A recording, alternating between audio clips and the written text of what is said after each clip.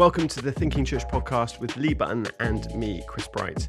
In this podcast, we take an area of church life and look at it from a strategic point of view. If you want to listen to the full conversation, then head to our website, www.thinking.church, and click on podcast, and you can join our members podcast where you can listen to the full conversation. So without further ado, get your thinking caps on and let's get on with this week's episode.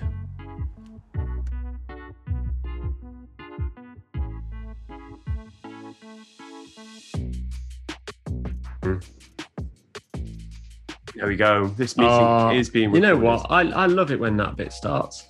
It does. It makes me feel very much like we're about to do something important. Hey, Chris, can I open with an apology this morning? Go for it. Go for it. So we were sharing in preparation for this our three things of what we would talk about today. Yes. I'm going to admit I was so half asleep when I was sending mine to you because I'd written them down. I genuinely had written my one that was the same as yours. But when I read your list and I was like, that's a good list. I didn't mean just to put basically your list back to you as my three. Like, this is the equivalent of copying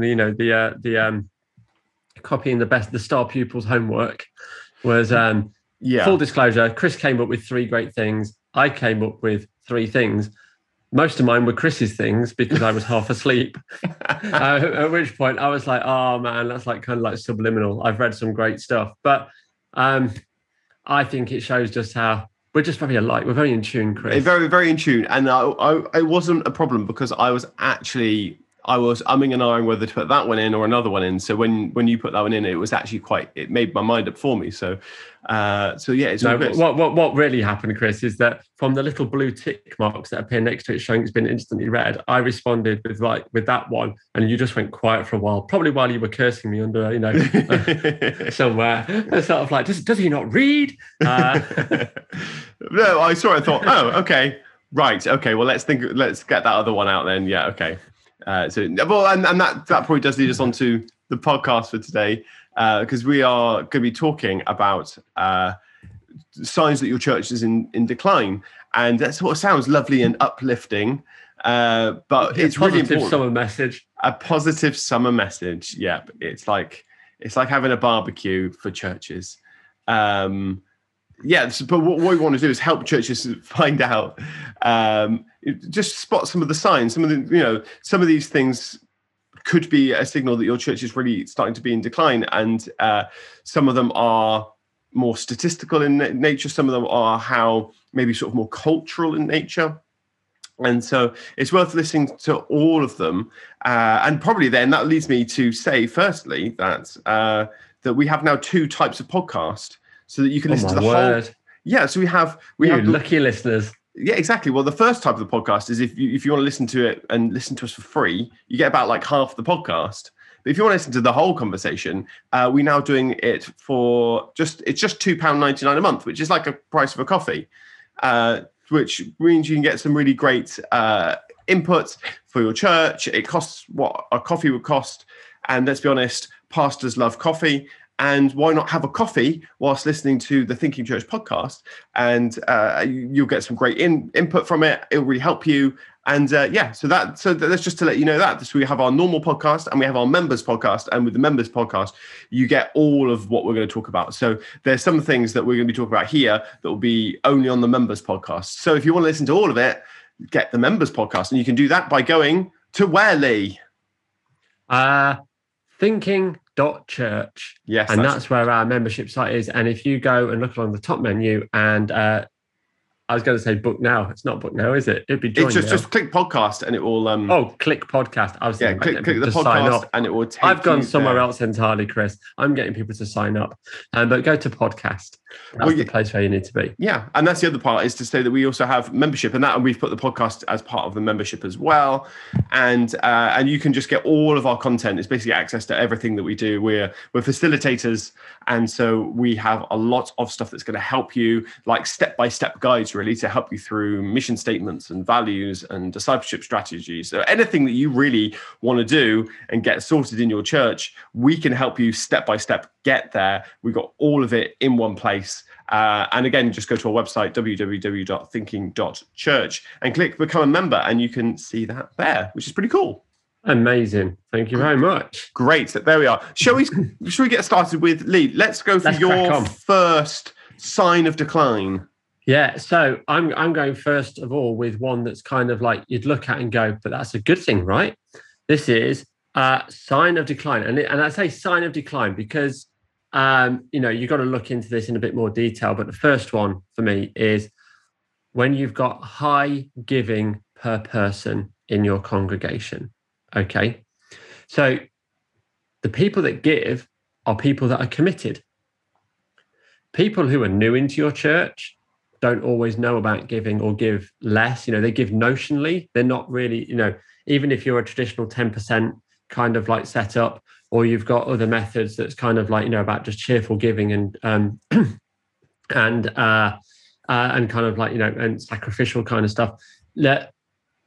If you've got high giving per person, you're basically got committed Christians and committed people who are, attending regularly. And it's a sign really that there's no new people, or that you're missing some of the other blocks of that third people finding their way, and then the other third being those who are committed with you. So if you start seeing statistics that kind of like makes the giving break down in that almost kind of like 1-to-1 ratio of everybody gives, then you've probably not got many new people coming through the door, or you're just trading Christians with another church down the road. And that's not really what we're here for. So it seems a bit counterintuitive when you first look at it and you see that as a numbers thing, because everybody looks at like, the bottom right and sees a positive amount of money in the bank. It looks great. It can actually be a sign of decline. It can actually show that you're not attracting new people. So this is where we say about when you're budgeting and when like you're kind of like cutting your cloth as a church as to what you want to do, is that, you've got more people than kind of you've got the money for in that respect, because of how giving typically breaks down. And these trends hold really well. Like every church we've spoken to, east, west, across the oceans and stuff like that, there's, these things typically hold in terms of how it works. So high giving per person typically points to the fact that you've got fewer new people coming to your church. That's an indicator of decline in some situations. So what would be considered high giving per person? So what's the average giving per person in the UK? So the last time I checked, I'm just going to go for an approximate, it's around £1,000 per person. So per year per person? Yeah, per year per person. Is that kind of like rough average? So, and that takes account, obviously, of like, all life stages of different people and all different types of income. But that kind of like, you're roughly laying it on around that kind of around that kind of bracket. Well, actually, I dig out. There is actually a report about this that's more recent, and I think there's one Evangelical Alliance and there's one Church of England and one by some independent giving service that's done a lot of statistics on what that breaks down. So maybe even dig into it and look at it about what it's more like in your region or your area, because obviously depending on where you live, that can change quite dramatically. But really, if you start seeing if you start seeing that kind of like more like 1-to-1 on like the average giving is matching up with the number of people you've got in your congregation, whereas actually if you think about it, if you'd want to be looking somewhere more like £400 to £500 per head in terms of annual giving, to have it down at that level that would show that you'd had some giving and some not. Or maybe you actually see the statistics on how many people give and how many people don't, but that can raise other questions, because it's just like, do they just not give? But they might be committed. So as I said, it's an indicator. It's one that's worth digging into. Don't get overexcited if you see just increased giving or increased giving per person. Like actually think and actually look behind it as to why that might be happening, because it shows other trends, and that's what we need to unpick. So don't get distracted by something that can look positive, because actually it can mask an actual issue. And the other side of rising giving per person could be also an aging congregation, because who's got more money? You always get more money as you get older. That's you amass wealth over a lifetime, and so that can actually lead to maybe you're not reaching younger people, younger families, and because younger families are going to be giving less normally because they're normally earning less, whereas people in their 50s are normally earning a lot more. And so it's worth thinking about that in terms of how that skews with your age as well.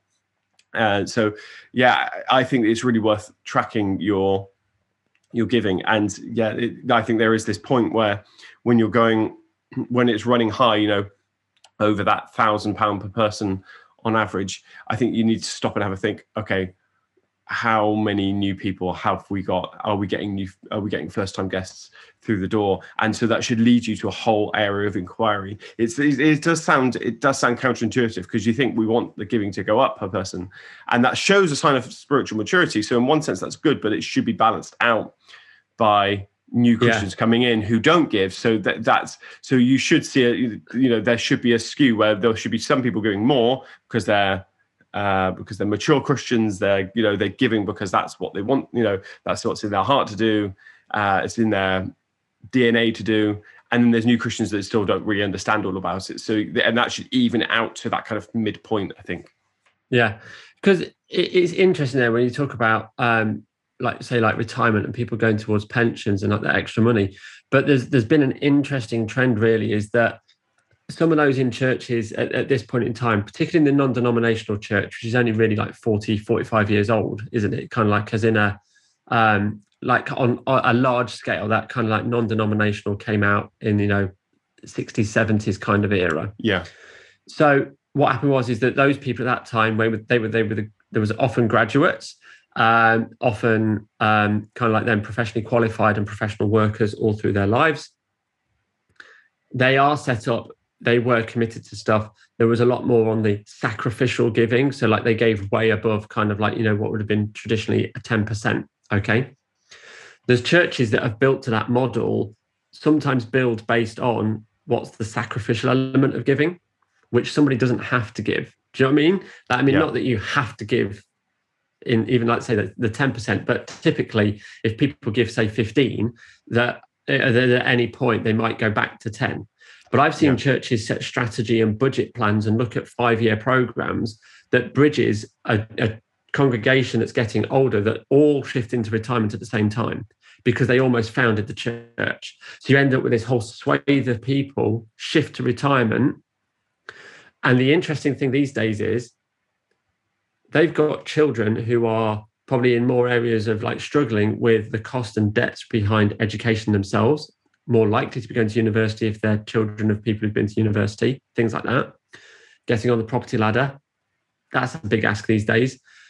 They then are starting to give what was perhaps sacrificial into a cause into the church.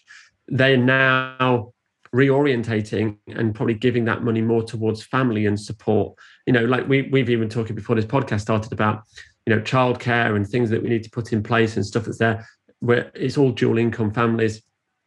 Look, the modeling against giving is a very changing situation. Do the work, look at the data, understand what those like economics are behind it. That's actually something to be taken account of these days when you're building charity, when you're looking at projects, when you're growing your church, when you're looking to find out what's healthy. Because what tugs at their heart of those people in that bracket then becomes their kids and their grandkids. And so, where you might have relied on like sacrificial giving and giving in abundance and over, I don't think we can expect that as much as maybe we once did. That's just something I've seen and would love to do more research into. If you're out there and that's something you want to look at with us, then please get in touch, because I think that would make a very interesting kind of like survey research piece around that. Or maybe it's already been done and you know where that sits.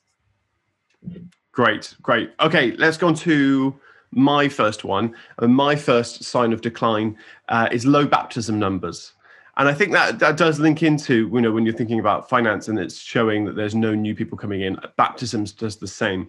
People that are coming in and getting baptized and saying, I want to make a commitment for Christ, and that's an ongoing thing. I think that shows that people are, the new people are coming in, they're getting saved, they're getting baptized, and then they're starting that walk with Jesus. When your baptism numbers are going lower, I think that's a real sign that your church could be starting into decline. Now, but what's the average for that? And the average is normally about, if you take your congregation size, a healthy amount is about 6 to 7% of that congregation. So if you've got a church, high.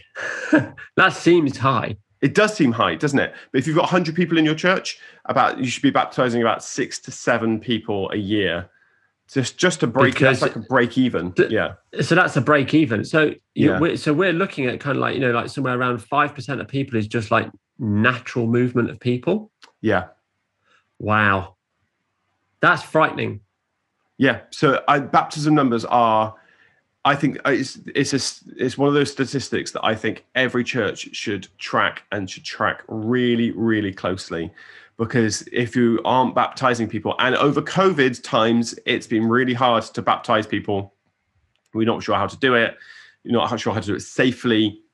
I'm pretty sure water and diseases don't go together very well. I'm glad you've done your research, Chris. Yeah, I mean, I'm basically a scientist. All outdoor baptisms, let's just all go in the sea. Yeah. And so it's been difficult to do it over that time. So I understand why it might be difficult at the moment, but I think generally look at the trend of your baptisms over the years. And I think if you're only baptizing in the 1s and 2s and 1s and 2% wise, I think that's a real sign that there's work to be done, because I think you're slipping into decline. Okay. And on the other side of that, if people aren't moving on from your church, no, I'm only joking. It's like, is there anything sort of like, so you might have low baptism numbers, but some people, they must be very just stable and lower attrition. Does that work with kind of like more aging congregations? Is there less movement if they are older, as opposed to those who are maybe younger and work making the moves and all the rest of it? So does it sometimes, again, mask that actually some of your stalwarts, some of the people that you look at and you're like, oh, I've got all the usual faces, I feel fine, is because they're at stages of life where they don't move, and that sometimes we miss where they're in the middle. Yeah. And that the movement is, I'm going to assume, more work related or schools related, and the things and the pressures on people that those stages in life. But like baptism, like that sounds like, I mean, that figure is high. Don't get me wrong. It's like it's clearly accurate, but I don't think any of us look at it like that on a monthly or annual basis, or maybe even track it to report it, which you've touched on. But like, what's I think we need to unpick this on its own right, but what's something we do to get intentional about that? Because it's the only organic sign that a church is growing. And it's one of the only times that we talk about growth in its own right, as opposed to just looking at the health of everything that goes on. Like, what is something we can do to be intentional about that? Because this obviously has to link into everything.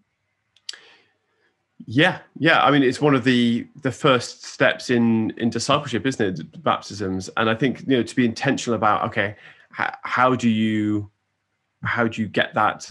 How do you get those numbers up? And obviously you don't want to just do it for numbers' sake. It's because it's showing a real, it's showing life change. It's showing people growing in their faith. It's all those kind of things.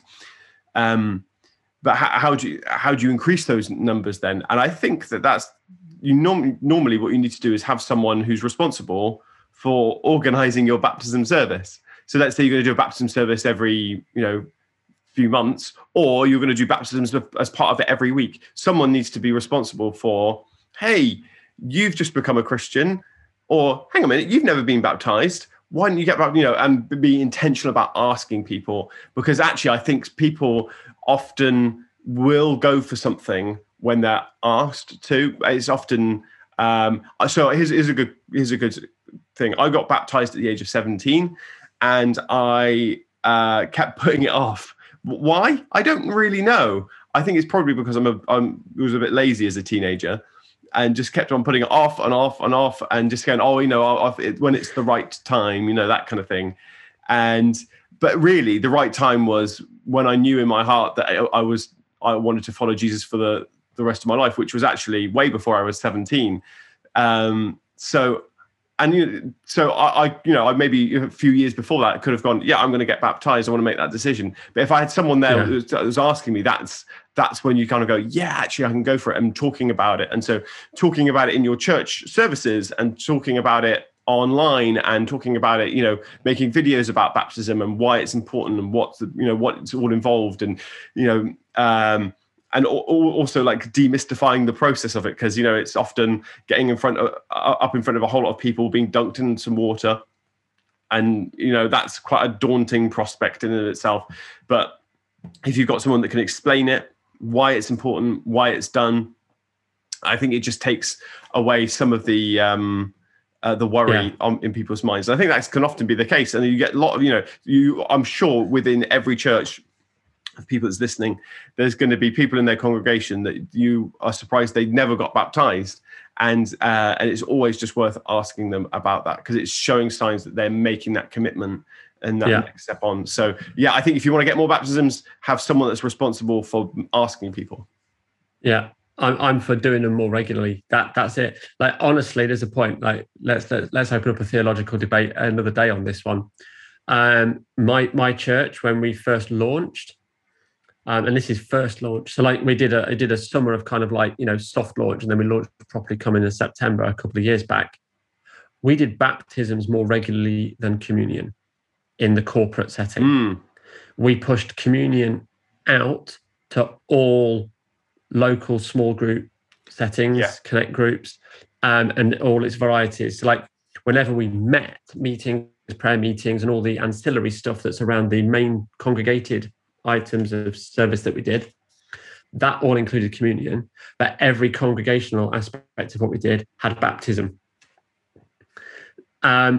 It's funny how that sets a precedent for what you're about to do. So actually what happened is that we totally normalized baptisms as being a regular thing and set expectation. And for a month, like we did way more than our 10% in a month. Yeah. As a result, I understand practicality. I understand if you don't own your own building, that stuff's a pain. But I'm going to put the challenge out there. We didn't own our own building. We still did it every week. So like, think creatively, put something in place, do something, make it the norm. I think sometimes we put other aspects of what we do take such a priority, but they're the easy ones. Actually, some of these do take a bit more effort, and we put them to the side because can be a bit of a faff. Look, prioritize it. I think that's my thing. Like, make sure it's priority, and that's then what gets the focus, isn't it? Brilliant. Okay, Lee, let's go on to your second one. I was about to read yours then. That would have been a laugh, wouldn't it? Stealing more of yours. Look, when you start shaping what you do for those who are already in the church, and I think, and this creeps in. So don't get me wrong on this one, right? This creeps in over time. And what happens is that one day you're looking out and you realize that there aren't any people new in, and it's probably like kind of like almost subconscious. I don't think you call it. I think you just have one of those weeks where you realize that, from the stage, you're giving illustrations that are in jokes that only the people who've been as part of what you do would understand. And then it creeps into shaping stuff as to what you see as immediate need in the people in front of you. And it starts to drift from being an external focus to an internal focus. And that is a drift, right? I don't think that's sudden at all. I think it happens slowly and almost like by attrition over time. And then one day what you're doing is you are pandering to all of these needs of the people who are voicing it, but only on an internal level. And you shut down engaging with people external to your church. Well, thank you so much for listening to this week's podcast. This is only halfway through the podcast, and you can listen to the full conversation by joining our members podcast. Just go to our website, www.thinking.church, and you can sign up to our members podcast there. It only costs the price of one coffee per month, so it's well worth doing. So why not get a coffee, listen to the podcast, and learn something new. We'll see you again for this podcast next week. So bye for now.